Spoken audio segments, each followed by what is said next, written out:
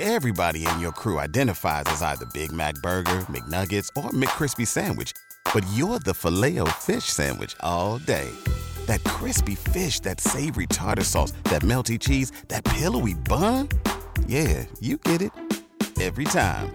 And if you love the Filet-O-Fish, right now you can catch two of the classics you love for just $6. Limited time only. Price and participation may vary. Cannot be combined with any other offer. Single item at regular price. Ba-da-ba-ba-ba.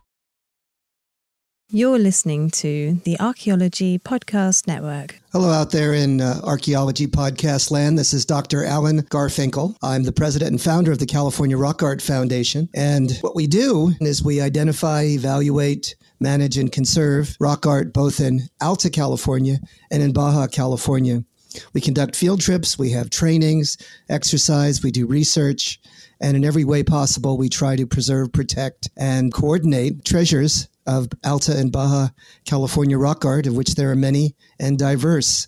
We also work closely with Native Americans and partner with them to recognize and protect sacred sites. So for more info about the fabulous California Rock Art Foundation, you can go to carockart.org. Also, I'm open to give me a call, 805-312-2261. We would welcome sponsorship or underwriting, helping us to defray the costs of our podcasts, and also membership in California Rock Art Foundation. And of course, donations, since we are a 501c3 nonprofit scientific and educational corporation. God bless everyone out there in podcast land.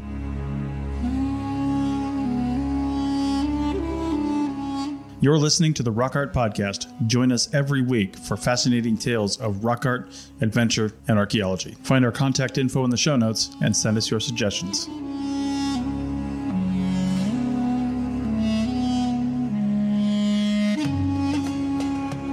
Welcome to episode 70 of your Rock Art Podcast. We are blessed and honored to have Professor John Hoops from the University of Kansas, who's going to be talking about his work in the far Central America and uppermost South America, both from an artifact standpoint and also the indigenous theology and just what some of these animal-human figures might mean. Come along for a wonderful ride.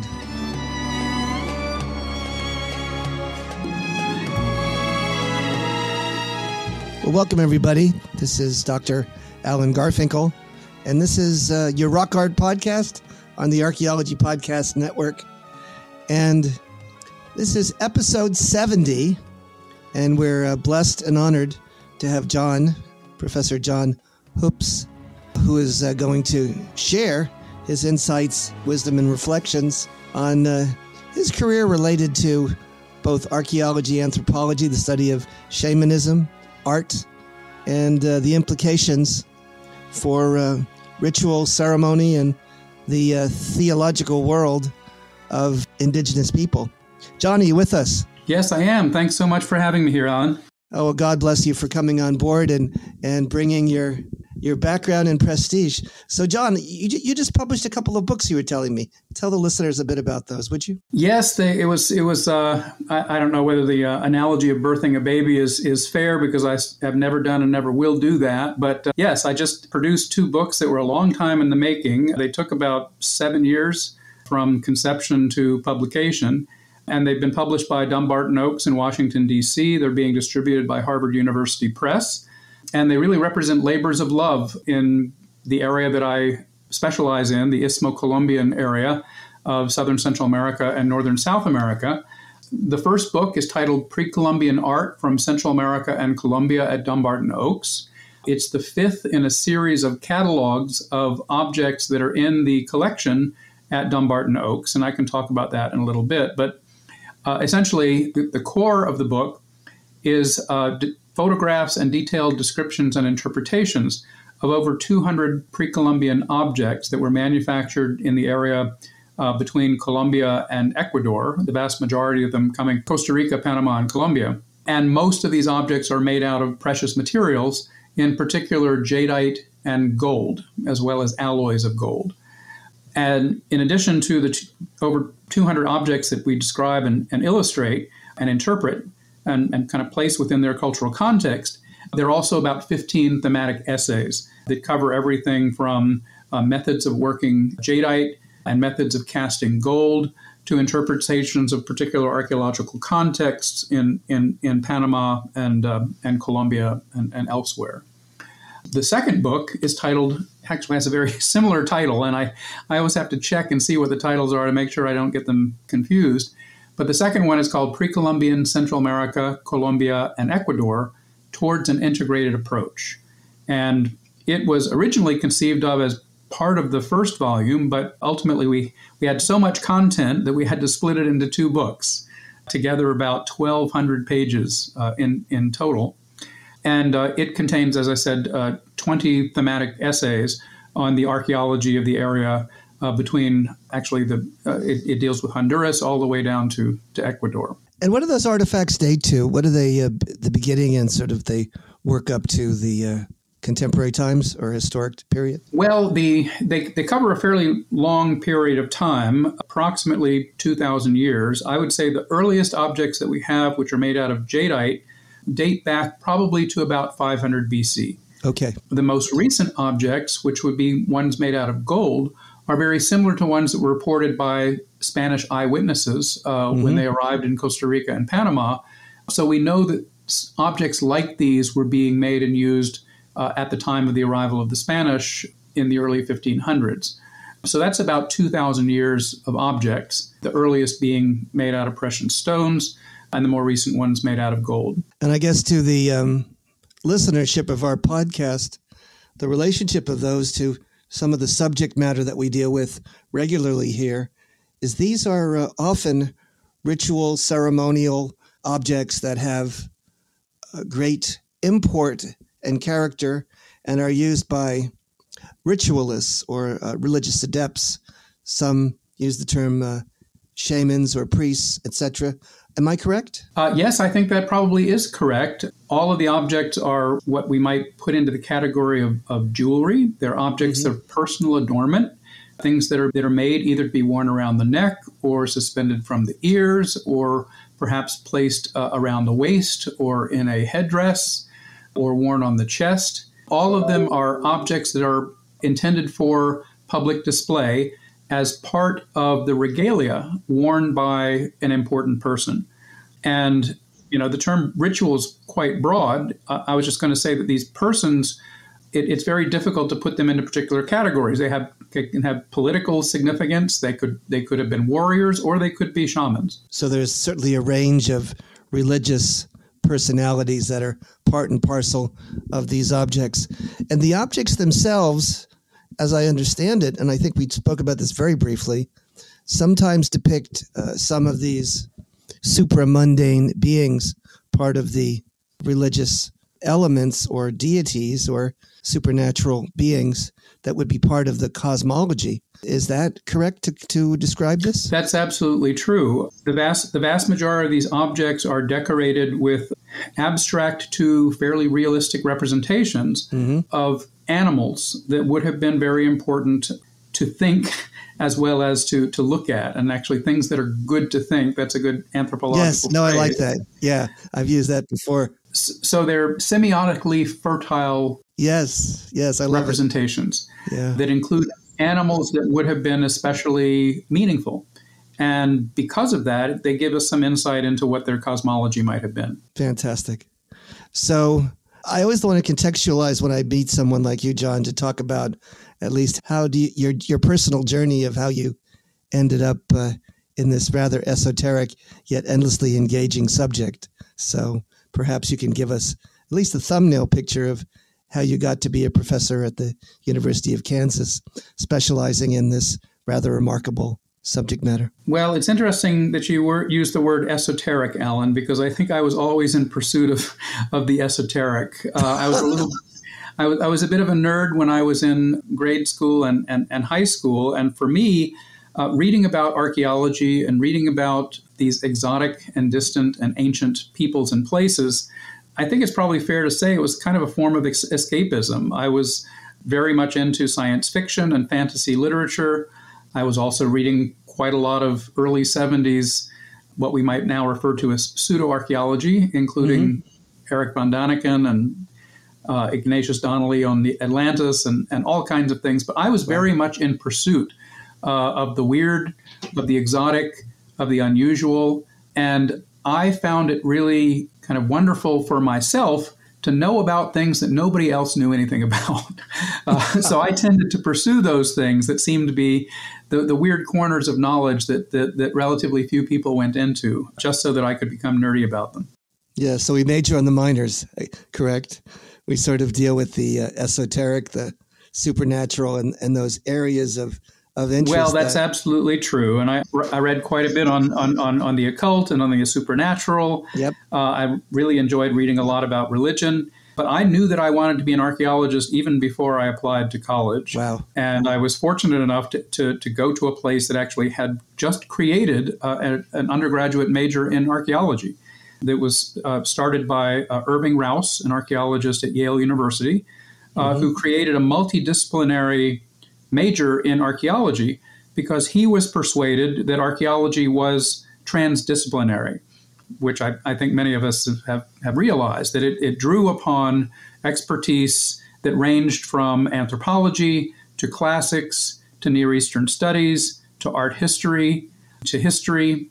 And so my program was very much a multidisciplinary program, and I really enjoyed that quite a lot. In fact, I took lots more archaeology classes than I did anthropology, and then realized when I got to graduate school that I had some catching up to do. So I actually studied more broadly in anthropology in graduate school than I had as an undergrad, which is kind of the reverse of what a lot of people experience. Gotcha. But I did my graduate work at Harvard, where I was fortunate to be able to work with some truly inspirational individuals, including Gordon Willey, who was my dissertation advisor. And I had the distinction of being the last of Gordon Willey's dissertation advisees.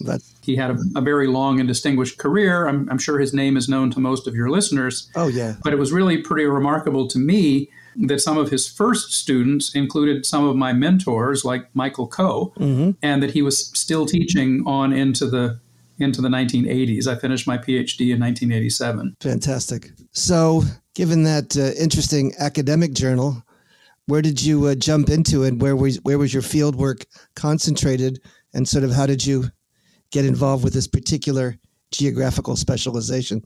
Well, it may sound kind of odd, Alan, but it was kind of an accident. Join the club. Yeah. I was very interested in the ancient Mayas in particular, and also very interested in Mesoamerica. And we had the option as undergraduates to either enroll in an accredited archaeological field school or to join an archaeological research project and to complete our fieldwork requirement that way. So I went to my advisor, who at the time was Michael Coe, a specialist in the ancient Mayas and the Olmec and Mesoamerica. Sure. And I said to him, I'm really interested in doing fieldwork in Central America, not realizing that for Michael Coe and also for many other Mesoamericanists, when they think of Central America, they don't immediately think about Guatemala and Honduras. They often think about areas farther to the south. And so on that particular day, Michael Coe said, I just got this wonderful package in the mail from an archaeologist in Costa Rica. He's finding some amazing things. Why don't you write to him and see whether he has an opportunity for you? And I really had my heart set on working in the Maya area, but I, for whatever reason, wasn't connecting with the right person. And I wrote to Michael Snarskus, who was an archaeologist, an American archaeologist working in Costa Rica. And he wrote back a wonderful invitation. He said, if you can get an airfare to get down here, I will pay for all of your other expenses.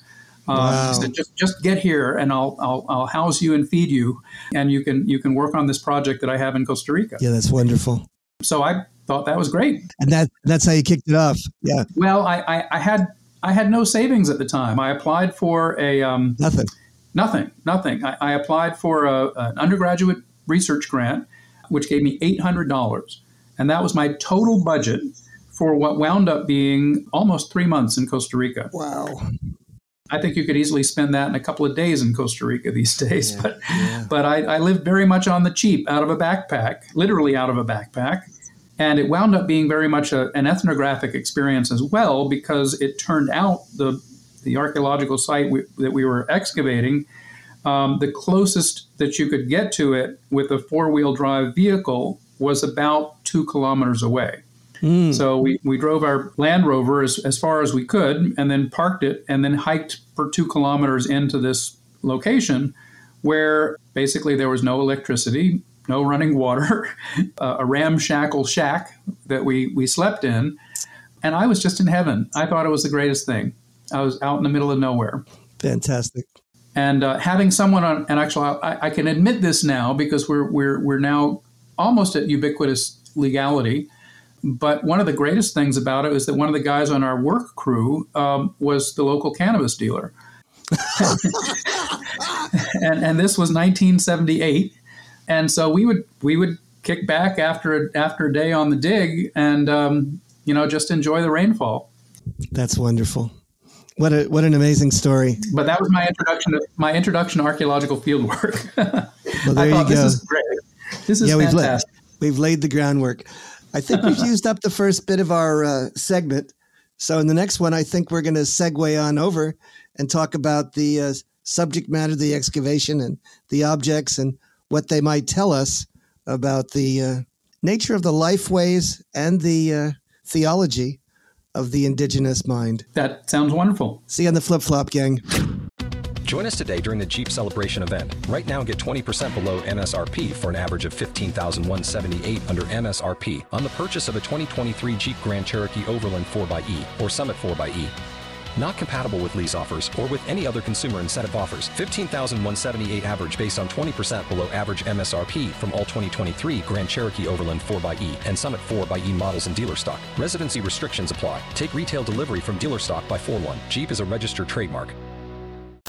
Welcome back, you Rock Art podcasters.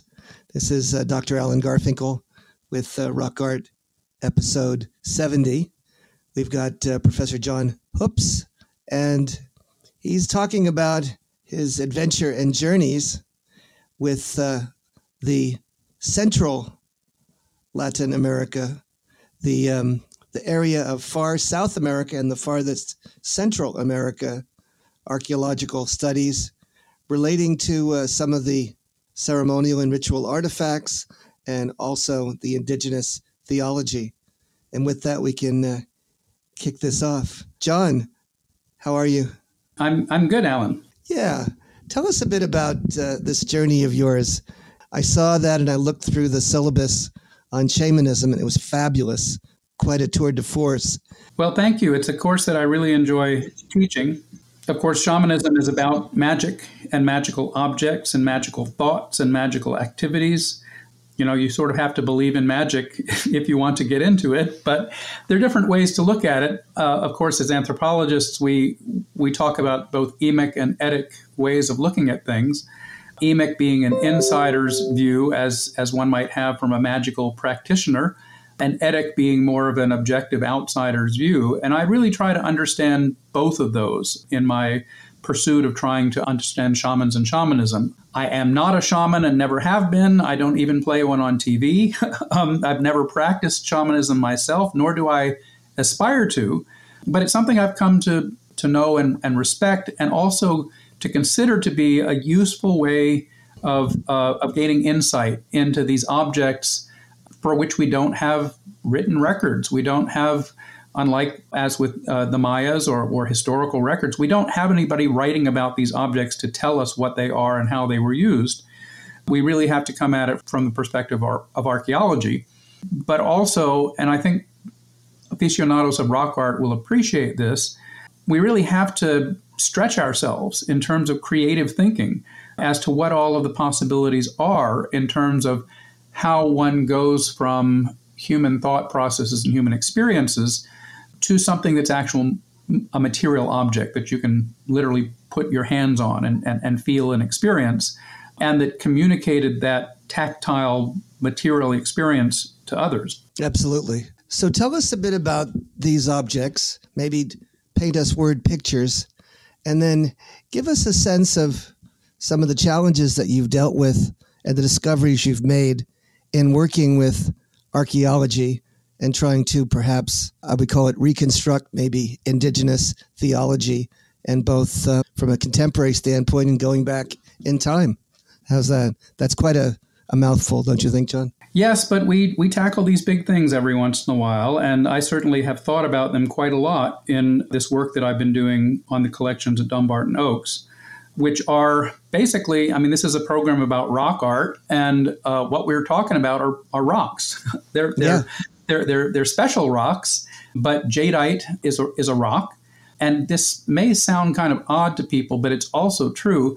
Gold is a kind of rock when it occurs in placer deposits, and it's a mineral, rocks and minerals, but it's a natural object. It's something that people encountered in stream beds. They encountered it in erosional deposits. They were able to pan for it and collect it that way. But we're really talking about rocks and minerals here. And among the things that make jadeite and gold interesting for ancient peoples as well as for us is this quality of shininess. They capture light and reflect it in really interesting ways. And there are lots of things that do that, of course. Shiny surfaces of the water, shiny shells of insects. A whole host of things are very bright, but these are things that are consistently bright and shiny and that reflect the sun and the sunlight. So it really kind of boils down to being interested in shiny rocks and how it was that people looked at them. And this is something that, if you think about it, can help you get into the emic perspective, the minds of the people who are making and utilizing these materials. And that is that humans have the capability increasing the shininess of something. And that sounds like a kind of a basic concept, but I think that was a very big part of what was being done in the working of objects made out of jadeite and the working of objects that were made out of gold, both of which were very highly valued in Mesoamerica and in this part of the Americas where I work, which I refer to as the Istmo-Colombian area. As you probably know, for the Aztecs, jadeite was the most precious material, much more precious than gold, which the Aztecs themselves referred to as shit of the gods. That was literally how they referred to it. Gold was the excrement of the gods. Oh, my word. Okay. But jadeite was what they really most valued and decorated their statues with. But in thinking about polished jadeite and the polishing of stones, I feel like I've gained some insights into how it was that the indigenous people of the Istmo-Colombian area thought. And that was that increasing shininess and increasing smoothness imbued a material object with a greater amount of power, if we want to use a term like mana or something like that. And I think that what they were doing is that they observed natural processes, such as in Costa Rica, for example, you have rivers that flow down from the sides of volcanoes. And if you're familiar with volcanic rocks, they're incredibly coarse and rough. You don't ever want to be walking barefoot across lava. It will cut your feet apart. But when those same lava rocks are tumbled in a high-velocity river, they become rolled and they become smooth. Eventually, they'll become almost shiny, depending on how polished they get. And quite frankly, that is the accumulation of the energy of the water and the earth and of motion and of gravity and all of those types of things that are resulting in something that's very smooth. And I think that when people picked up pieces of jadeite and continued to polish and smooth them, they saw themselves as extending this same natural, magical, transformational process, so that a polished jadeite celt, especially if worn as a pendant, was representative of the accumulation of all of these actions, but also displayed this accumulated power, something that had intensified this object over time. And that may have been one of the things that gave jadeite its tremendous value, is that it could take a polish and it could become very, very shiny. And then it retained that because it's such a hard material, has on the Mohs scale between 7 and 8, that you could do a lot of stuff with it and it would still contain that brightness, that shininess. In fact, that's one of the wonderful things about jadeite artifacts, is you can bury them in the ground for centuries and they're very bright when you excavate them. They're very smooth. They retain that quality. And of course, gold is that same way. Gold is a non-reactive, relatively non-reactive metal, so it retains its brightness and its shininess over time. And I really think that this is one of those qualities that helps us to understand why these particular materials were so important in the context of cultures in which shamanism and the manipulation of of objects and of light and of other types of qualities was so important. Well, that's fascinating. I hadn't thought about that way of thinking about the manipulation and the sort of development and the technological realm for both gold and jadeite. Well, one of the among the objects that I'm especially fascinated by, that many of your listeners may be familiar with, are these colossal stone spheres of Costa Rica. Do you know what I'm talking about? I think I do indeed. Yes, they're huge gabbro boulders that have been shaped into almost perfectly spherical form. I've seen them. Yes, they were probably very highly polished when they were complete, and there are about 300 of them or more that are known from Costa Rica. And I was part of a UNESCO team that evaluated sites with stone spheres, and in 2014 they actually were listed on the UNESCO World Heritage site. You know, we spent a lot of time talking about these spheres, and I realized that a polished sphere is almost like the most logical outcome that one could have from continuously shaping and polishing a hard stone. You ultimately arrive at a polished sphere. And I sort of realized that there was a continuity between the polished jadeite celts and the polished stone spheres, that they represented this long, long tradition of working and polishing shiny stones. And then, of course, gold objects, which are shiny and reflective, are an extension of that. So we can really think about all of these things in a very similar category. Yes, they have very different qualities, but this quality of being able to be polished and to retain the luminescence, sort of the cultural residue of that polishing, that essence of that polishing, is one of the things that makes them such amazing objects, which we, not even being in that culture, can look at today and be impressed by. We appreciate they're aesthetically pleasing. And as you're probing the sort of the theological meaning of these, I'm beginning to get a sense of sort of this capture of power, but this capture of light and this tremendous effort at sort of producing something that's aesthetically pleasing, but also engaged in some sort of a tremendous religiosity, but also powerfulness. Almost like, when we think about water moving and how it, as you were saying, how it rounds and scours and flutes. Yes, go ahead. Yes, well, but something else to think about. I mean, and yes, the water does that, and it's possible to observe that, especially season after season. But something else that is part of a native perspective is that the repetition of something intensifies it. For example, if you're listening to drumming, the more drumming happens, a drum session can go in some cases for hours. The more repetitive activity that takes place, the greater the amount of accumulated power that has occurred. The more often a chant is repeated, or the more often that dance steps are taken.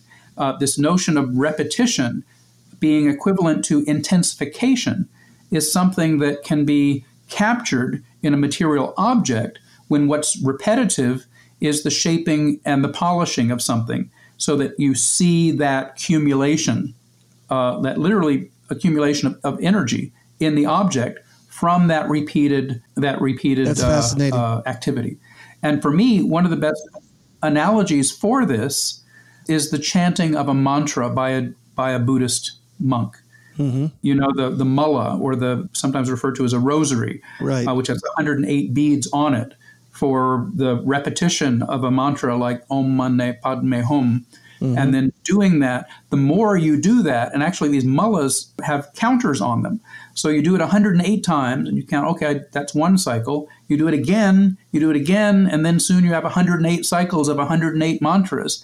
And the more you have chanted this mantra, the more you've said it over and over again, the more that power of meditation has increased in merit. And I think that might be an analogy to what's going on in terms of working and polishing these stones. And of course, this same type of working and polishing and shaping happens in the realm of rock art as well. Now, absolutely. I don't know whether rock art specialists would look at these colossal stone spheres as rock art, yes. But it's sort of what happens when every inch of the surface of a boulder has been smoothed and shaped into completion. No, it's fascinating. It makes me think about a lot of the rock art. I've seen the ancient rock art and the more recent rock art as well that has been repecked or incised very heavily. And the repetition of that incising, or that almost it gets a sculptural kind of a sense, and you'll see that. And it is reinaugurating the power, but it's also working the stone, and in that repetition, in that effort, in that rounding or grinding away, producing something that is analogous to the kind of etiology, the kind of theology that you're alluding to, and the metaphor embedded in the action, correct? Well, and in our own culture, think about the power of visiting a medieval cathedral, Okay. where you can see, when you look down the middle of those marble steps that lead up to the sanctuary, that they have been worn and are scalloped from the footsteps of thousands and thousands and thousands of visitors. That's the kind of accumulation that I'm talking about. When you look at that, you say, "Oh man, somebody didn't polish these steps to make those scallops. Those are from people walking over and over and over and over and over and over again."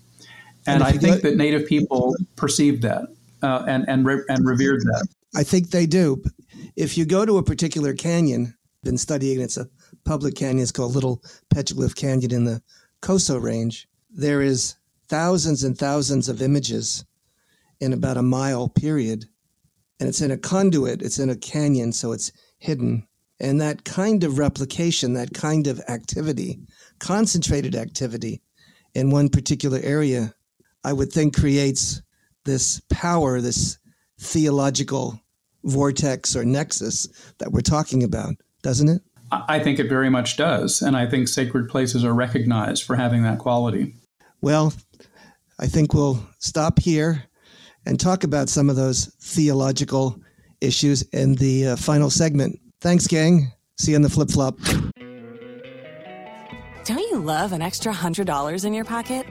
Have a TurboTax expert file your taxes for you by March 31st to get $100 back instantly. Because no matter what moves you made last year, TurboTax makes them count. That means getting $100 back and 100% accurate taxes, only from Intuit TurboTax. Must file by 3/31. Credit only applicable to federal filing fees with TurboTax full service. Offer can be modified or terminated at any time. Join us today during the Jeep Celebration event. Right now, get 20% below MSRP for an average of $15,178 under MSRP on the purchase of a 2023 Jeep Grand Cherokee Overland 4xE or Summit 4xE. Not compatible with lease offers or with any other consumer incentive offers. $15,178 average based on 20% below average MSRP from all 2023 Grand Cherokee Overland 4xE and Summit 4xE models in dealer stock. Residency restrictions apply. Take retail delivery from dealer stock by 4/1. Jeep is a registered trademark. Okay, gang, it's Dr. Alan Garfinkel here, and we're honored and blessed to have John Hoops, professor, University of Kansas, talking about his experience and expertise in all things related to the far Latin America and South American realm, both the archaeology, the ethnography, the remarkable realm of theology. And I think in this final segment, we're going to do a bit of talking about the repertoire of animals that appear in both the artifacts themselves and in the consciousness of the theological metaphors for this culture. John, shall we kick it off? And I'm honored to have you on board. Thank you for the opportunity. Absolutely. It's so nice to be talking about these things, Alan. So thank you so much for giving me a context to do that. The issue of the animals, actually, one of the first things I need to say is that we are animals. So we're going to be talking about not only humans, but also non-human animals. That's sometimes cumbersome to say. But I think within the worldview and cosmology of indigenous peoples, it's important to recognize that humanness, personhood, is something that's viewed in a different way. So that personhood is extended to persons with wings, persons with fins, persons with 2 legs, and persons with 4 legs. And so this distinction between humans and animals that we fall into so neatly in our Western theology is not something that was shared by indigenous peoples of the Americas. And I think that probably one of the reasons it wasn't was simply because domesticated animals, sheep, goats, cattle, pigs, and the like, were so much a part of the daily life of people of the ancient Middle East and Europe. But there were relatively few domesticated animals in the Americas. And so the concept of herd animals or beasts of burden or those types of things, that's a European introduction. And that, I think, is important to keep in mind when approaching questions of sort of theology, which, of course, is about deities and divinity, and the recognition of the identities of personhood and non-human animals in the natural world. Of the objects that we've been talking about, the jadeite and gold objects from the Istmo-Colombian area, which is this area between Honduras and northern Colombia, sort of sits between Mesoamerica and South America and intersects simultaneously with Mesoamerica, the Antilles, Amazonia, and the Andes. So I tend to like to think of it as the center of the Americas that's really touching on all of these other places, is the way that people found particular animals good to think. And among the earliest representations that we have are those of birds. And representations of birds are ubiquitous, from the jadeite objects all the way up to gold objects. And in fact, the Spanish remarked on what they called aguilas, or eagles, that were gold eagles that were worn by the leaders the indigenous leaders that they encountered. This was a 2,000-year tradition of decorating oneself with images of birds. Well, why are birds so important? Why are birds so critical? Well, I think part of it is recognizing that powerful individuals, shamans in particular, if you want to use that term, although we can unpack that a bit, but individuals who had magical abilities could also be birds, and they could fly in the air, they could perch in a tree, and part of this cosmology, interestingly, has to do with control and has to do with knowledge. And one of the things that birds are in the natural world, and especially in places like Central America and Northern South America, they're ubiquitous. They're everywhere. There's always a bird that you can see someplace. And we have an expression in English that we use where somebody knows something and you don't know how they found it out.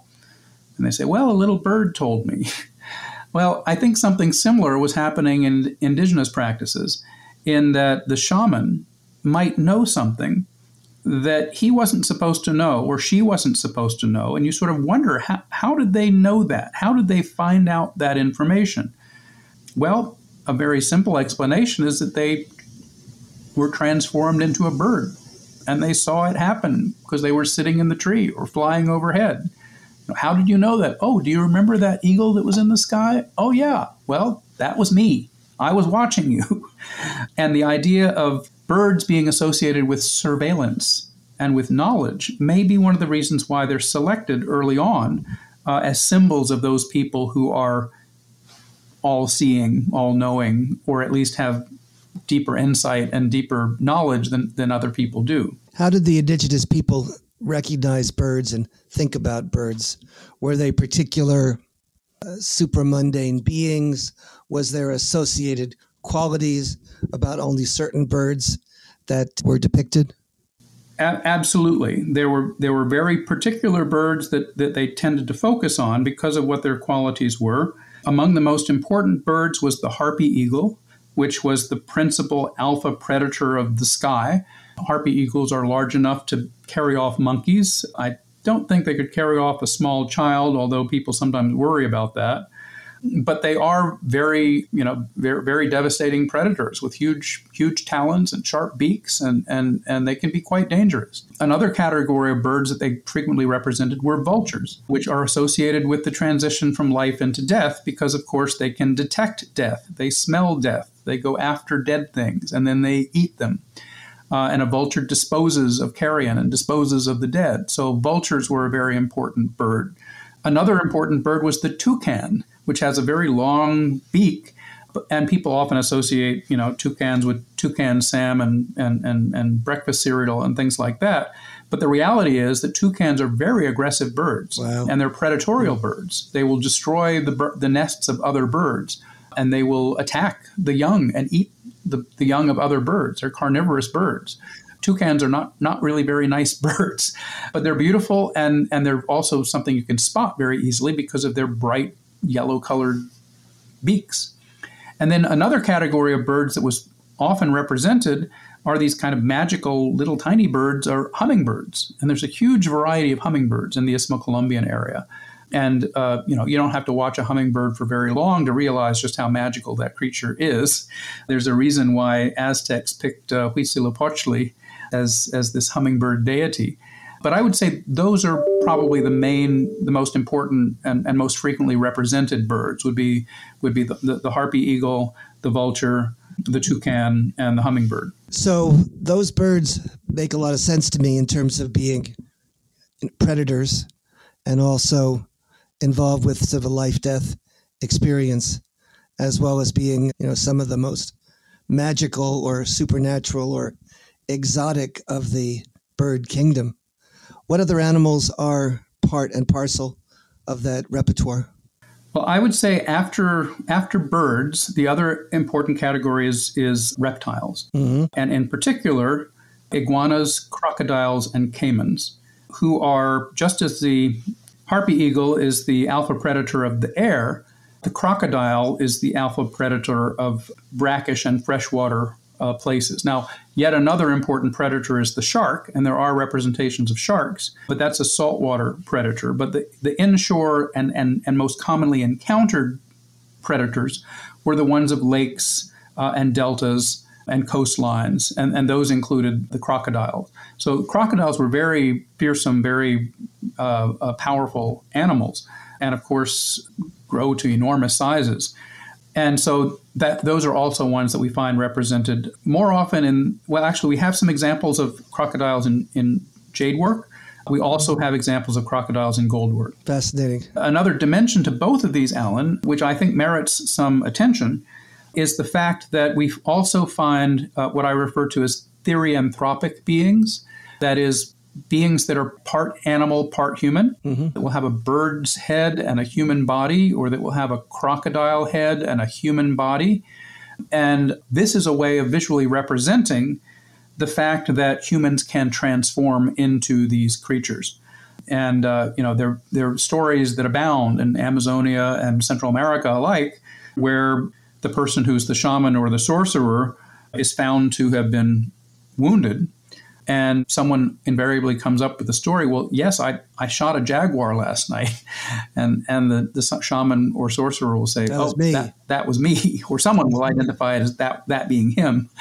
That the idea that humans can transform into non-human animals and move in the forest or swim in the water or fly in the air or do these other types of things, they were sort of like the indigenous superheroes of the ancient world. Now, within the oral traditions, the sacred narratives, I don't like to use the term mythology, but those types of stories that try to characterize the theological realm, the cosmology of the people, are there these animal-human, supramundane persons?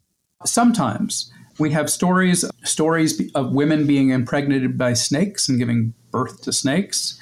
We have stories of shamans transforming into jaguars, or sometimes we have stories of parts of shamans being transformed into jaguars. There's a very famous or very well-known Bribri story that comes from Costa Rica about a shaman who was killed, and the people who killed him took his head and were carrying it home with them. When the head begins biting people, and then to keep it from biting people, they sort of put it in a safe place, and at night it turns into a huge jaguar, then breaks out of its enclosure and eats people. So yes, there are stories that refer to this therianthropic transformation, and I like to point out that they have parallels in Western stories as well. Dracula can turn into a bat. The werewolf is a man who turns into a wolf. These ideas about humans turning into animals is something that we still, and I talk about superhero, think about Spider-Man, think about Batman. Yeah. This idea of humans with animal qualities, non-human animal qualities, is something that still persists in our own stories today. It does, doesn't it? And it seems to capture the imagination of quite a plethora of viewers and others. And certainly the magical realm, as you keep alluding to, the wizardry and the shamanism is something that you've talked about. And I guess bringing us full circle, you were mentioning that even in contemporary culture, there is a fascination, if not an obsession, with this kind of dealing. Maybe you can allude to that to some extent. Yes, I think it's very much a part of our contemporary culture. These are not things that were done only by indigenous people. There has been a tremendous fascination in magic and in shamanism and in healing. And these are things that I found especially intriguing, in part through some of my own personal experiences and research, including visits to the Burning Man Festival in the early 2000s, where in fact there's a lot of contemporary shamanism that takes place in terms of ecstatic dance, the use of psychotropic substances, the creation of ritual spaces in which unusual things can occur and unusual connections are made, resulting in tremendous insight and creativity. And so I think that shamanism is still very much with us. And I think anyone who likes to have little magical objects, whether they be kaleidoscopes or crystals or whatever, will be able to relate to the fact that these objects that were being made by ancient people probably were being used in fashions that are similar, not the same, but quite similar to the way that we use objects in order to manipulate our own experiences into ones that are departing from what our normal everyday experiences are. That seeking of a magical experience, whether through objects or through ecstatic dance or through chants or trance or the use of psychotropic substances, are very much a part of this pursuit of something that is more than what our normal everyday existence is. And it seems as though the interface between science and religion are becoming more and more of an interconnected thread, and especially when it comes to the medicinal side, understanding of the use of shamanism and psychotropic substances to heal and alter someone's physiology and health has been found to be quite a remarkable platform, or, a medicinal realm. And this is becoming more and more accepted by the medical profession. I'm sure you found something along those lines as well. Yes, of course. And I think it's also something that resonates quite well with the whole theme of rock art, which is the context in which we're discussing all of this. Definitely. Is that rock art, whether it appears in caves or whether it appears in special places on large boulders, in waterfalls or in deserts or wherever, is created for the purpose of generating this non-normal sense of awe, this sense of the presence of something unusual that's inspiring. Or this contact with the ancient, this contact with something primordial, this contact with the people who were here hundreds or thousands of years ago, is all a part of, I think, how some of this rock art is created in the first place. And something that we haven't talked about that I really would like to encourage your listeners to pursue further is that there's an enormous amount of rock art in the Istmo-Colombian area, in Costa Rica, in Panama, in Colombia. And it really deserves much more attention than it's received, especially because we can contextualize it now within a much deeper understanding of the cultures that would have made and used it. Well, thank you so much. We've run out of time, but we've just scratched the surface, if you use a rock art analogy. And John, you've been an incredible resource, and your reflections have resonated with me at various levels. So I hope we can have you on again and we can continue this discussion further. Well, that's about it for today. Thank you. See you next week, all you rock art podcasters. See you on the flip-flop.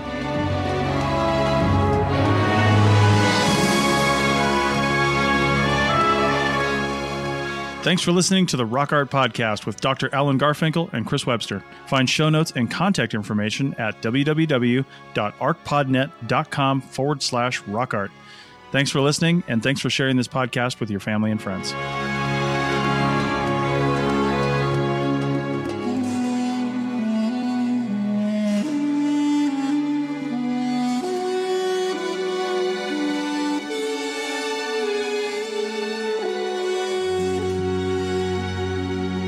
This episode was produced by Chris Webster from his RV traveling the United States, Tristan Boyle in Scotland, DigTech LLC, Cultural Media, and the Archaeology Podcast Network, and was edited by Rachel Roden. This has been a presentation of the Archaeology Podcast Network. Visit us on the web for show notes and other podcasts at www.archpodnet.com. Contact us at chris@archaeologypodcastnetwork.com.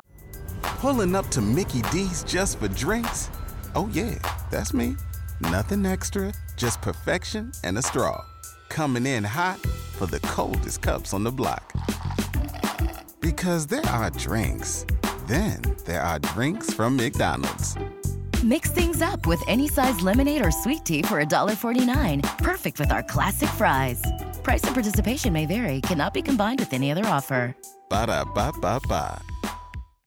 Join us today during the Jeep Celebration event. Right now, get 20% below MSRP for an average of $15,178 under MSRP on the purchase of a 2023 Jeep Grand Cherokee Overland 4xE or Summit 4xE. Not compatible with lease offers or with any other consumer incentive offers. $15,178 average based on 20% below average MSRP from all 2023 Grand Cherokee Overland 4xE and Summit 4xE models in dealer stock. Residency restrictions apply. Take retail delivery from dealer stock by 4/1. Jeep is a registered trademark.